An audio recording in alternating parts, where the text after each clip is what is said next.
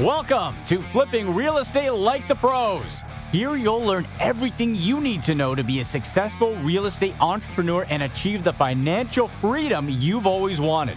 There's no BS, no fluff, there's zero guru talk, just real estate flipping knowledge. Here's your host, Greg Simpson.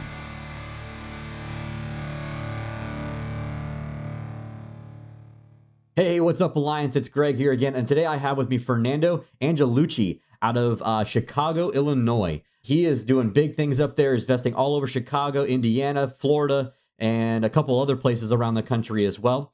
So we are very lucky to have him on the show. Fernando, welcome. Thanks, Greg. I appreciate it. Alliance members out there, hope you're doing well. Awesome, Fernando. So tell us a little bit about yourself, a little bit about your personal life, and fill up in some of the gap there. Yeah, so I'm 26 years old. I run a real estate kind of conglomerate. It has 5 or 6 different companies within it with my partner, Steve Ware. Like you said, we invest in Chicago, Indiana, Texas, Florida. Recently, we have been really focusing on our rental business. That's one of the 4 that we're really spending a lot of time on. But the 4 businesses that we run, there's the wholesale business that feeds into all of the other 3. There is the fix and flip business. We don't do much in that right now just because our wholesale business is doing so well. We buy and hold properties, either cash with equity or through seller finance and joint venture partnerships. And then the newest venture is that we source institutional grade multifamily for pensions, hedge funds, REITs, anything that's 200 units or larger within one complex, $20 million minimum purchase. So that's a little bit about kind of the business and where I'm at. Like I said, I'm based in Chicago, so we do the bulk of our business here. I love the city and all the counties around. I think it's a very strong market and allows for different exit strategies, whether you want to do only fix and flip or buy and hold. There's basically locations across the entire Chicagoland metro area that will allow for any strategy that you're looking to employ. Personal life, I'm a single guy living in the northwest part of Chicago in some more gentrifying style neighborhoods. My partner, Steven, he lives with his girlfriend of 9 years and their 3 dog babies. So it's actually funny that Steven wanted to be on the podcast, but today he's walking through 6 properties Nice. that we are making offers on tomorrow. And then also doing some work around our most recent, the 4 buildings that we just purchased for our rental portfolio. Nice. That's cool. Him and I would have a lot to talk about since we also have 3 dogs in our household. So Yeah. Your fur babies? Yep, exactly. Yep. My wife has a sticker on her car that says, or her SUV that says "Fur babies on board." Yeah. So, Fernando, tell us a little bit how you guys, or how you and your partner got introduced into real estate. Yeah. So it's actually funny. So I went to University of Illinois and I had a random assignment roommate, and that happened to be Steven, and we just hit it off as soon as we met. He was in the marketing advertising space. I was in the engineering space. We graduated, went our separate ways. I went out to Iowa and worked for a Fortune 50 chemical company as a salesperson. And then Steven sticked around Chicago and worked for high profile, large restaurant clients, new chic, exclusive style restaurants, and doing all the marketing, advertising, PR that comes along with that. Then I found out that, I went to school. Both my parents are foreign. They're both from Brazil. And, they pegged into my mind the whole idea. I'm sure you got listeners out there that are also first generation, where their parents always say, don't get any debt, go to school, get straight A's, get a good job, stay there for 40 years, retire with a pension, and then you're set. And so that was kind of the mentality that I was groomed on. But then when I actually got into the field, I found out that I hated it. I hated having a boss. I hated the fact that the harder I worked didn't equate to more income to me because I was on salary. I mean, maybe a couple $1,000 as a bonus, but when I was bringing in millions of dollars for the company, I didn't like that. Yeah, funny how that works. I started thinking back. Yeah, exactly. And so I started thinking back, and I remember in high school I read this book that I'm sure a lot of your Alliance members have read before, and it's Rich Dad Poor Dad. Mm-hmm. And it just totally blew my concept of how to live life and how to be financially secure just because of my background. And this is, the exact opposite of what my parents had taught me. So I remember back to that, and throughout college, I always had an interest in real estate. And I was reading, I was devouring books. I went through all the Rich Dad series books. I went through, Grant Cardone and every one of the big names. And then when I finally got into the work life, the 9 to 5, I hated it. And I said, hey, let's try this out. So I called my boss on like my 13th month.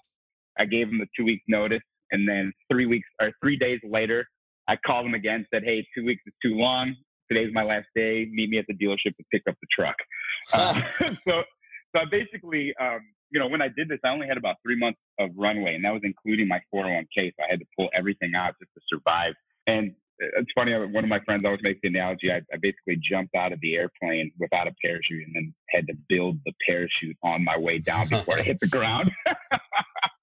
So I figured, okay, if I want to get this thing started, I got to go out with a bang.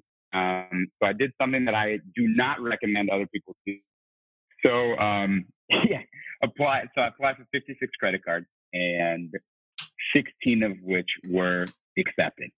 When they got in the mail, I immediately called each one of the credit card companies, and I cash advanced the max limit off of each one of the cards. So wow, at 22 years old, I already had over $90,000 in credit card debt. Holy crap!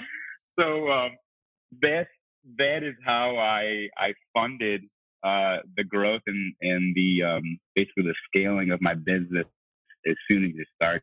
So I was like, okay, let's check this out. Let's see what we can do. The first couple months were really hard. I put a lot of money towards marketing, and I knew that it takes a while to build that momentum. You just have to be consistent. So every month I was sending out 2,500 letters and 4,000 letters, 5,000 letters, always doing direct marketing. And the initial things that I was focusing on were actually probate deals and pre-foreclosure deals, because I lived in Des Moines, Iowa, the capital, and I was 4 blocks away from the county courthouse. So I would go to the courthouse 2 hours a day and just scrub the records for any type of court case that had real property included in the assets of either defendant or the plaintiff, So that's how I started. Got my very first deal. It was a marginal deal, but it was money, and it proved to me that the concept worked. It was a 2-flat. I think it was 224 East Edison Street. It was a 2-flat that was really run down. At the time I got the deal, I didn't have any cash buyers. So what I did is I found the most successful wholesaler in all of Des Moines. And I said, hey, Mark, I got a deal. I think it's a deal. Can you move it to your cash buyers for me? And he said, sure. I'm going to take a 50% cut though. And I said, whatever, as long as I can get it done. Mm-hmm. And then went to the closing table about 3 weeks later and made $2,500. So that was really neat for my first deal, and proved the concept that it actually worked, and that the consistency in marketing and the follow-up, as long as you're following up with people, you will get the deal done. It's funny, over the years I have noticed that it usually takes about 7 to 9 points of contact after the seller initially calls you to actually get a deal done. And I learned that very early on, because with Edison, I think I had called this seller. We were playing phone tag and voicemails, and before we even got a chance to walk through the property, I was already probably like 14 or touches in. Wow. So that was very interesting. Yeah, so that happened, and then I started slowly building the wholesale deal in Iowa. Bought my first 5-flat very early on. Once I learned how to use other people's money in joint ventures. One of my partners out of Colorado, Paul, he funded the deal for me. It was $40,000 cash, and it was producing about 3,600 gross a month. So that I jumped into the rental pool very early, which was good because I learned all the nightmares that go along with self-management and why you should always get a property manager. Mm-hmm. And then just to be, a dick to Steven, I would shoot him texts of pictures of my checks. Every time I got a wholesale check, I'd send him another one and another one, another one. He eventually was like, Fernando, come on, man. Like, what are you doing here? I said, I want you to start doing this in Chicago. So he started up in Chicago while still in Iowa, and he just started killing it. Steven's got this marketing genius about him. He just knows how people think. He knows how to market. He's extremely emotionally intelligent, so he knows how to build rapport very fast. And then he eventually called me and said, hey, man, I need you out here.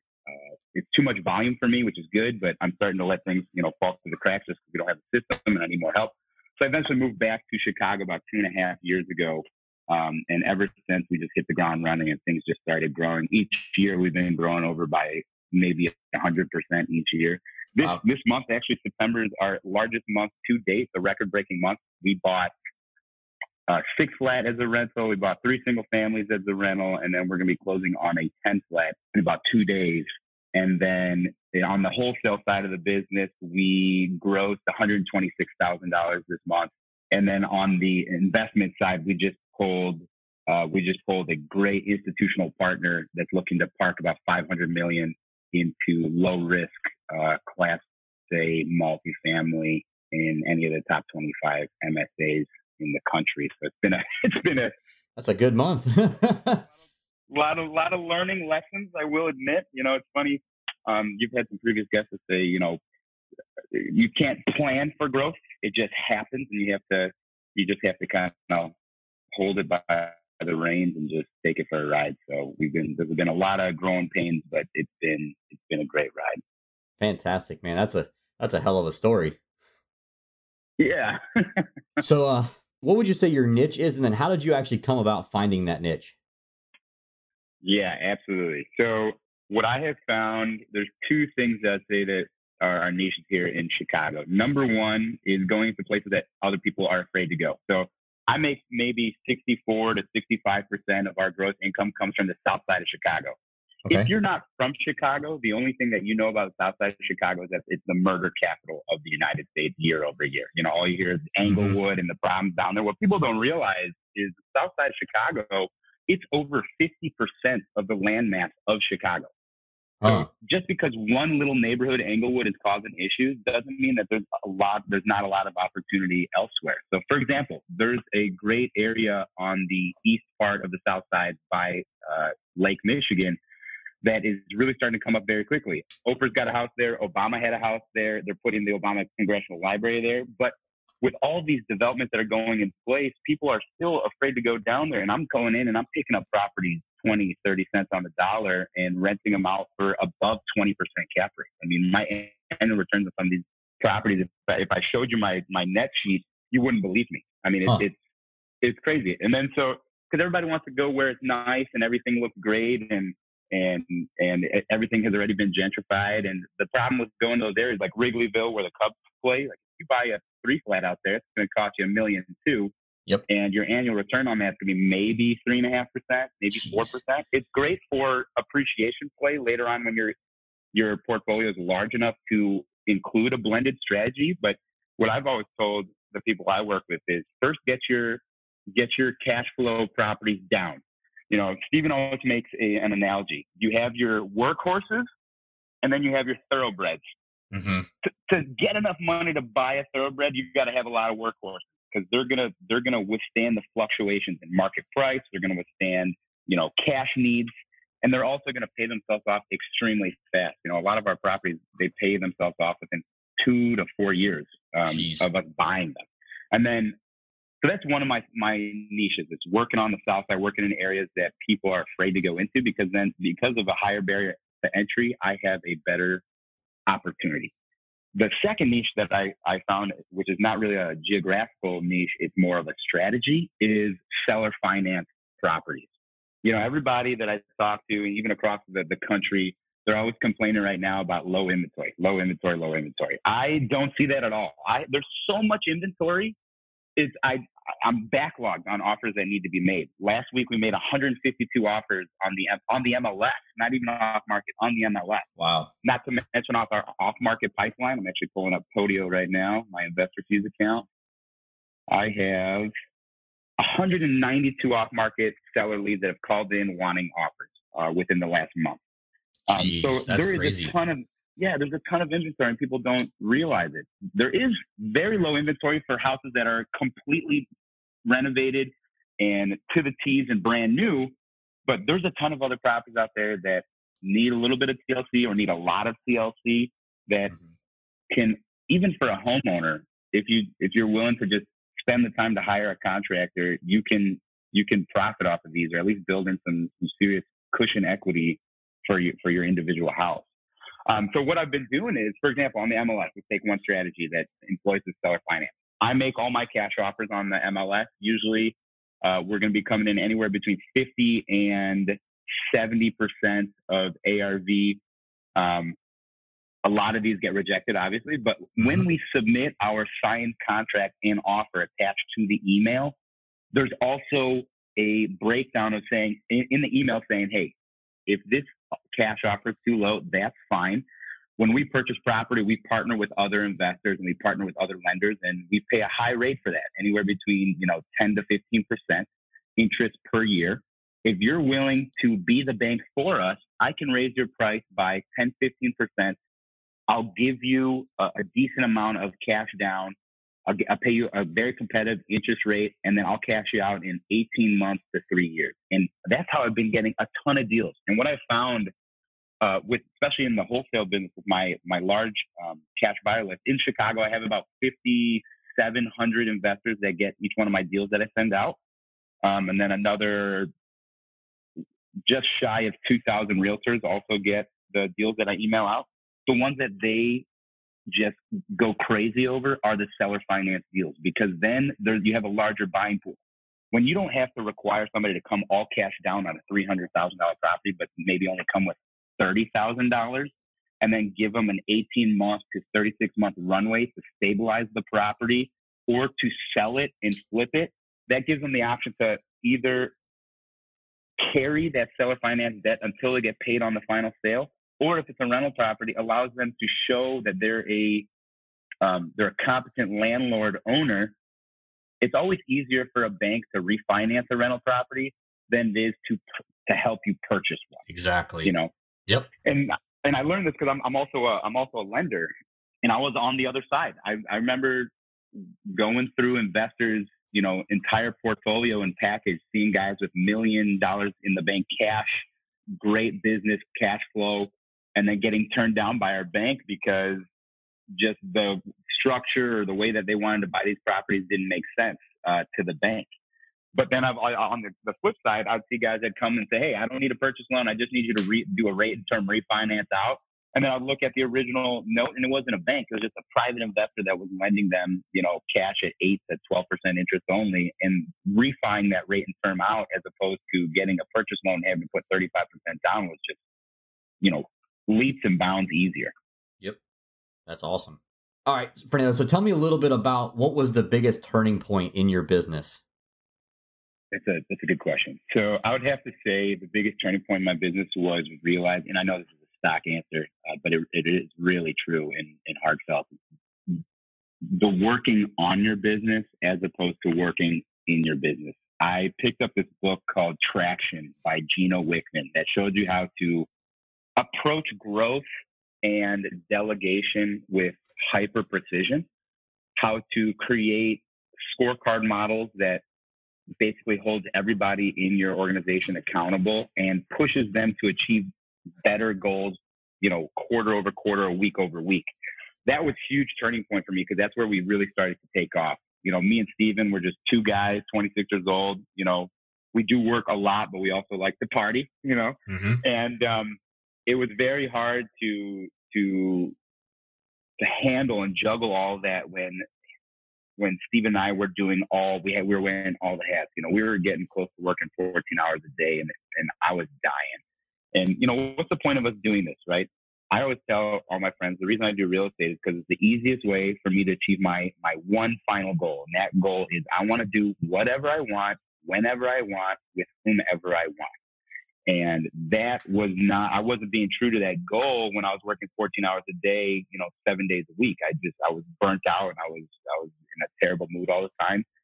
And once I read Traction and a couple of the other books, the E-Myth, that really focused on delegation and elevation, that's when things really started to turn around, and we started seeing, double-digit growth month over month. That's ridiculously awesome. Almost every guest that I have on here talks about how Traction has changed their business. So it's great. And then there's a follow-up book called Rocket Fuel. Yep. That is also just another gem. Cool. Love it. Okay, so on the flip side of that, tell us a time you were going through a really rough patch in your business And then how did you guys get out of that rut? Yeah, it was I'd have to say it's just in the beginning. The first 2.5 years, it was really rough because we were starting new. We didn't have a lot of experience as far as experience that we have lived through. I did all those courses and the guru things, and what I found was it's no substitute for actually doing it and just learning by fire. So in the beginning, I was sitting on a lot of credit card debt, and the momentum of the marketing hadn't really started kicking up to the point where I was feeling confident. And I fell into the same trap that a lot of people do. As soon as you start seeing money getting tight, you want to start really looking at your expenses. And the worst thing you can do when you're trying to build momentum is cut marketing budget. Marketing dollars, anytime that your business, you feel like it's going in the wrong direction, you should double down on marketing. I don't care if you don't have the money, go borrow it, go joint venture with somebody, find the cash, because that is going to be the influx that's going to grow your business back to where it is. So there was a couple times where 2-3 months, I wasn't making any money, and I was struggling to pay just my baseline fixed expenses. And so that was very rough because it was stressful, not only emotionally, but it was, and on my relationships with other people, but then also on my partnership with Steven. And then we just sat down and we said, hey, let's figure this out. Let's rehaul everything. The definition of insanity is doing the same thing over and over again and expecting a different result. So we said, okay, let's look at what we've done and what works, what doesn't work. Let's cut out anything ruthlessly that does not work or maybe marginally work. And let's stick and focus to what we know. That shine. Everyone talks about shiny object syndrome. It is a real killer. If you go too far into one of these rabbit holes, it can completely put you off track. It's going to waste money. It's going to waste, even more importantly, it's going to waste time. So I think that was the biggest issue, was in the beginning, the momentum, the trying to focus on too many things instead of specialize on one thing, get it down completely right. Once you've understood the process and you've become an expert at it, then delegating that out to somebody, making sure that they know what they're doing and they become an expert at it before moving on to the next venture or expanding your business into new fields that you haven't been into previously. Cool, man. I couldn't agree with you more. Could not agree with you more. Okay. So, Fernando, tell us one thing that you know now that you wish you'd know when you first got started, since you were having all those things besides the marketing thing, because that was a good one. But what's one other thing you wish you knew now? Yeah. So I know this might go against a lot of people, but do not pay for the guru seminars and those type of coaching programs. Unless you really have pre-vetted out, right out of the gate, I spent $30,000 on one of these guru training sessions. And what I should have done, and what I tell a lot of people now, is instead of spending that $30,000, save that $30,000. Number one, put it towards marketing. But number two, use it as your baseline of cost of living. And then instead of going and paying for one of those guru sessions, find some of the most successful guys in your market. I wouldn't say the first or the second, but maybe the third most successful guy in your market. Call him up, pester him or her, and say, hey, I want to work for you for free for 3 to 6 months.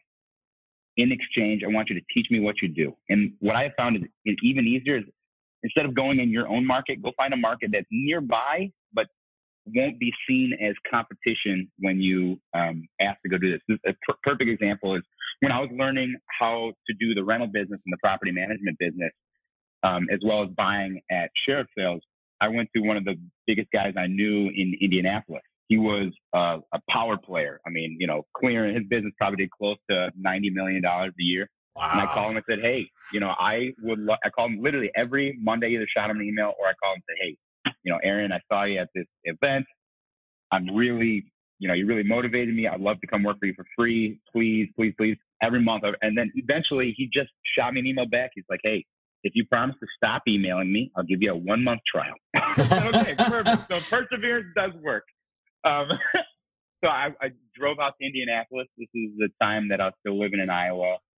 Worked with him for about 2 months, 2.5 months. And that 2.5 months, I learned, I can't even tell you. I mean, the magnitude of the information that I learned from doing it in practice, as opposed to just studying about it and some theoretical way to do deals, was a lifesaver. That was one of the things so now every time I talk to people, I say, hey, Fernando, how do you get started? I say the very first thing you should do is start reading. If you're not somebody that reads, start reading. If you hate reading, I don't care. Download Audible. And I hate reading. I'm not a big reader, like physically reading, but I listen to maybe 2 or 3 Audible books a week. You know, I have the unadvertised Audible package where you pay $200 and then in one day they give you 25 credits to spend throughout the year. And I usually use 2 of those a year. Wow. And then I say right after that, once you get a baseline knowledge, so you're not just helpless and that you know the lingo, then go find somebody that will mentor you and you got to make sure that you're going to offer them value though. So you have to make sure that you're not going to be stepping on their toes, either just because you're incompetent, you don't know the lingo that they're using, or the fact that you're going to be in their market. No one's going to try to train somebody in their own market to be a competitor. I know we're all open and we like to have this abundance mentality, but it just goes against just basic subconscious, right? Yep. So those are going to be your 2 best ways. And I can't tell you, especially because property management and rental business is one of those things where if you don't do it right, it can really destroy you. Absolutely.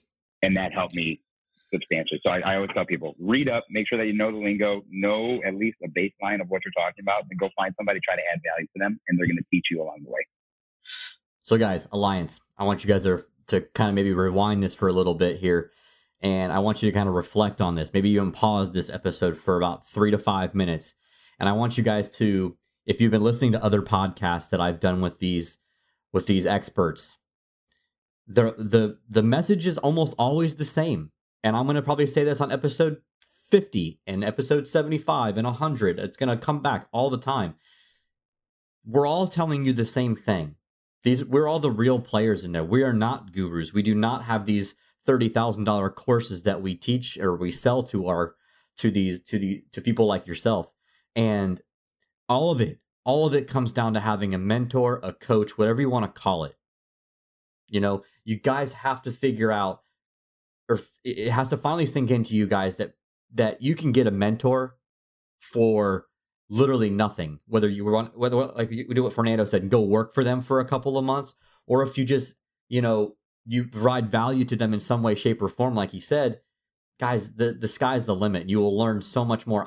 And Fernando, I'm sure you've heard this before or had this happen to you many times. How many times have you had someone that wants to be a student of yours say, hey, I want your help. I want to do this. I want to do this business and I want to be very successful. And I say, okay, cool. Meet me in my office every single day.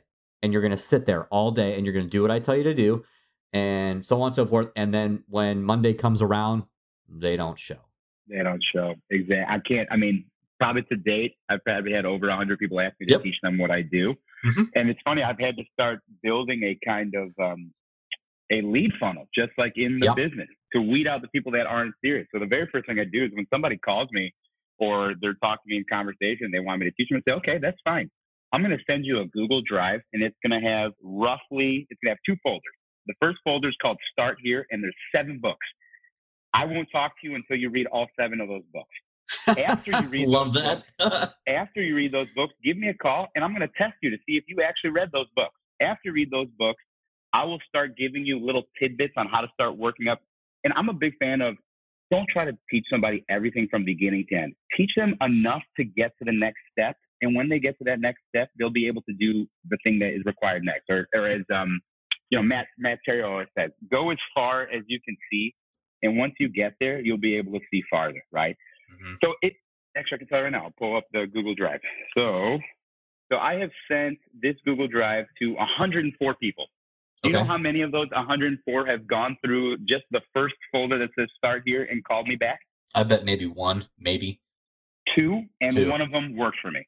Nice. But that's what I'm saying, man. Like, I don't understand. You guys all want to talk the talk, but nobody wants to walk the walk and actually do it. Like, I don't, I mean, the success rate of those gurus is like 2-3% of their students. And they put like 300-400 people in a room that have all paid $30,000. Again, do the math, guys. That's a terrible number. And most of those people that do succeed either are relentless, and maybe they didn't have enough money to start like me. I didn't have any money really after this. I just had to go, balls to the wall, nose to the grind, and just push. Or they have a lot of money backing them, and they're able to kickstart their career. So don't spend that 30 grand, 40, 50 grand on a guru because you need that 30, 40, 50 grand for your business. It's funny. I've gotten to the point now where the business feels easy. I know it just feels that way because I enjoy what I do. So when I work long hours, I don't feel like I'm working. But I think a lot of people that they see, they see individuals that are successful in real estate. All they see is the success. They don't see the hardship that led to it. So they get this artificial sense that real estate is easy. So the easiest way that I start combating this, and again, another pre-qualification step when people ask for me to teach them is, all right, I'm just going to warn you right now, this is the hardest business out there. It's extremely difficult and it requires a lot of hours. And if you're not ready for this, you're probably not cut out for this. And the great thing is you over-promise the hardship of the business. So when the people actually start, first of all, if somebody hears that and they're already like, all right, I'm out. If it's not quick money or fast money, I'm out. Great. I already pre-select you out of my potential pool of partners. But then the ones that actually say, hey, I like hardship. I want to persevere. When they actually start going through the business and say, hey, this isn't as hard as Fernando. Fernando made it seem like the world's going to end as soon as I start this business. And it's not ending. It's actually not that bad. So that's one of the techniques I also use, Mm-hmm. Yeah, it's real life, man. It's how it works. So, Fernando, tell us a little bit about the craziest deal you've ever done. Oh, man, there are so many. That's usually what everybody says. All right, so this is crazy, but not in a bad way. Just crazy is like how things work. So I made an offer on 2 multifamily properties, a 6-flat, which I actually just bought last Monday, and then a 10-flat, which we're going to be buying next week. The investor that owned these properties lives in Saudi Arabia. He was trying to manage it from afar, and the people that he surrounded himself with were not taking it seriously, and they basically ran the business into the ground. We made the offers. We were talking back and forth, and then he said, you know what? I want to meet you guys. And he flew first class from Saudi Arabia to Chicago just for a meeting to meet somebody that was potentially buying his 2 properties. We end up hitting it off. Steven did the first 2 meetings. Turns out the guy is a multi-millionaire. He runs multiple companies. Each one of the companies' gross is like over $4 million. He liked our offer so much. He liked our plan. This is one of the things that we always tell to sellers, because one of the areas that we love to market to are tired landlords that are having problems and they just want to get rid of the property. So what we do is we meet with them and we say, hey, here's our plan. Here's how we're gonna buy a property like this. Seller finance structure is always what we try to push. And here's how we're going to turn it around. And the reason we always try to show them kind of the process of it is because if they're going to be seller financing for us, they're basically a partner. They need to know that we're going to succeed and they're not going to get the property back. Yep. So we showed him our entire plan, all the other properties that we've done this with and how they turned out. And he said, you know what? I like you guys so much. Let's start doing business together. I got $1 million for you guys first to start. If it works out well, I got another 5. If 5 works out well, I have a bunch of friends and we can get you very close to 50 million very fast. And I said, what? Okay. What is happening right now? But you never know who can be a potential partner. Maybe it is a seller. Maybe they are embarrassed or they're just so tired of not making any money in the rental business actively, but they never thought about doing it passively. What if they just give the money to somebody that knows what they're doing and I can guarantee a return for them? They just get mailbox money. They get a check every month, It's a beautiful thing. So that was probably the craziest one that's happened recently. That happened about 2 months ago. Fantastic. That's freaking awesome. So a couple quick things before we get you out of here. What do you think is the most common mistake the newbies make when they start? Over preparation, man. Okay. And this is a problem for me. This was a problem for me as well. Again, I was trained as an engineer, so I'm very analytical. And the way the engineers work, and I'm sure you got engineers out there listening, we are trained to plan for the worst, but hope for the best. But the problem is when you're planning for the worst, it scares you so much you never act. I think they call it an analysis paralysis. Yep. Like I said, don't worry about what title company to use to close your deal if you haven't even selected the type of marketing you're going to do. Don't even worry about setting up a website or business cards or an LLC if you have no money or you have no business to advertise or no assets to protect. Bingo. Just go out there and do it. I tell people all the time, they're like, oh, how did you start? I have no money. It's a great place. It takes a little bit more work, but a great place to find deals, Craigslist, Zillow. This is all free leads that you can go out there. The response rate is going to be a little bit lower, but you're going to get deals from that, and you're going to start making cash. Start actually pulling in income before you start trying to set up this whole web of entities and business cards and all this rigmarole that's not important in the beginning. Just go out there and do it. Just do it. Fantastic. That's awesome, dude. That's absolutely that's probably the biggest thing we get at the local TB RIA that I own. I mean, the RIA, we get so many people that just they can't get out of their own way. Yeah. So I was one of those people. I feel like most of the people that I've met that are getting started in this business are that way, and it's no fault of their own. It's just the way that that most people are brought up. And I'm lucky that my mom was an entrepreneur. My dad was not, but he was in sales, so it was kind of sort of the same way. So like I didn't have that pounding, you must go to college, you must get a good job. I got a little bit lucky in that sense. So I think I was able to like take that risk a little bit more freely, but it was still very, very difficult. Yeah. And, I always tell people, if you think something is risk-free, great. You're going to get what risk-free investments make you, 1%. If you want a risk-free investment, go throw your money in a CD. Yep. If you want to make money, you have to take risks. That's how it works. If there aren't risks, everybody would be doing it and making a ton of money. It wouldn't work, right? But here's the thing. If it seems risky, it is. Go do it, though. Insulate your risk. I'm a big fan of always, it's not about the profit. It's not about the upside. It's all about mitigating the downside within a reasonable amount that still lets you act. So if you think something's risky, or maybe you only have $1,000 to start marketing and you're worried, great, be worried, because that's going to give you more motivation, but at least be worried while you're doing it, because it's going to keep you on track. Mm-hmm. All right, Fernando, so you told us what your favorite book is pretty much. I'm assuming it's Traction, or is it a different book that's your favorite? Yeah, so it depends. So I have, I do go through a lot of books. So my favorites right now, and I'm going to try to not repeat the ones from your previous guests. So on the personal side, I love to travel. There is this great book by Ralph Potts called Vagabonding in the Art of Long-Term Travel. And that's one of the things that, another thing, that falls into my do whatever I want, whenever I want, with whomever I want, is I just want to eventually, once everything's running and I got good passive income in, just disappear for a year or two and just go travel Asia or travel Europe. That's a great book, not only for getting your mind right and perceiving other cultures correctly, but also basically showing you how there is, people fear all these things. And the problem of us being, these advanced, mammals, is that we have this prefrontal cortex that allows us to visualize things that aren't even happening, just as a way to protect ourselves. But the problem is, say you're visualizing yourself getting attacked by a lion, the stress and the cortisol hormones that would happen in that situation still happen when you're visualizing it. So I like to do this thing called a fear setting exercise. And I learned this from Vagabonding. I also learned this from Tim Ferriss. Okay. If you're about to do something, put 2 grids numbered 1 to 10.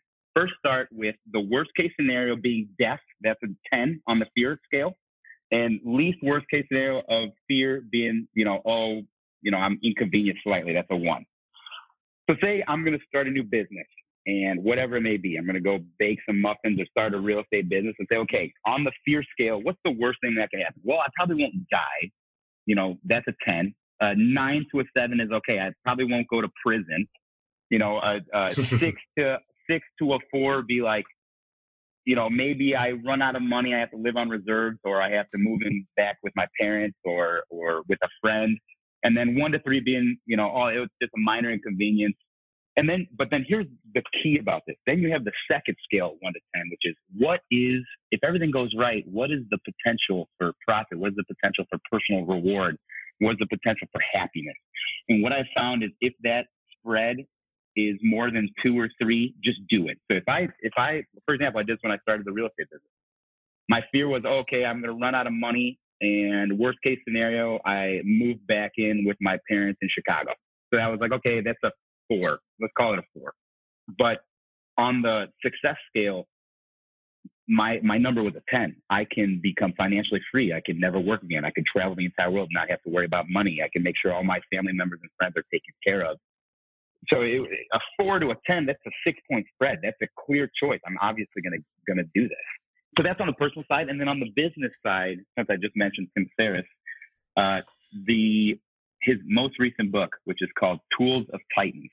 Tim, what he did was he interviewed these just Goliath entrepreneurs and marketing geniuses and social, warriors, everybody that's at the top of their class,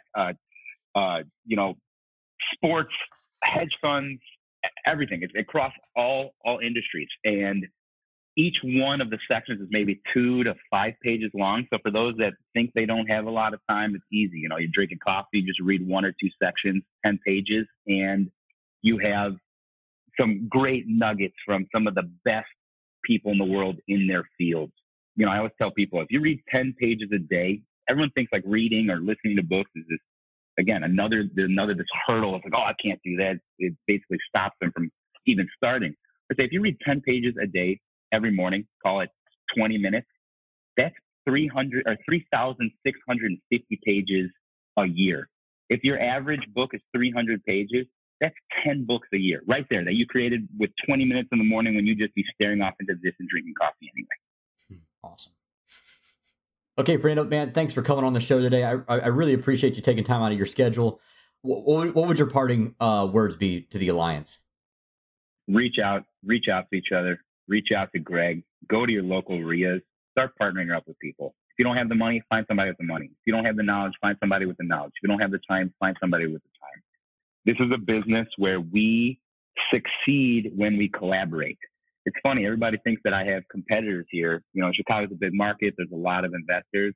I don't view those investors as my competitors. They're all my potential partners because eventually there's going to be a deal they can't do, or there's eventually going to be a deal I can't do.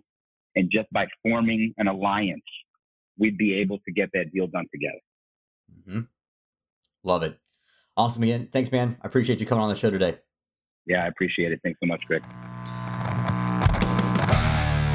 You've just listened to another Flipping Real Estate Like the Pros podcast. You're another step closer to fulfilling your dreams as a successful real estate entrepreneur. We'd like to thank you for putting your trust in us to be your guide into this exciting venture called real estate investing. For more information, visit our website at www.flippingrealestatelykeThePros.com. Catch you on the flip side, Alliance.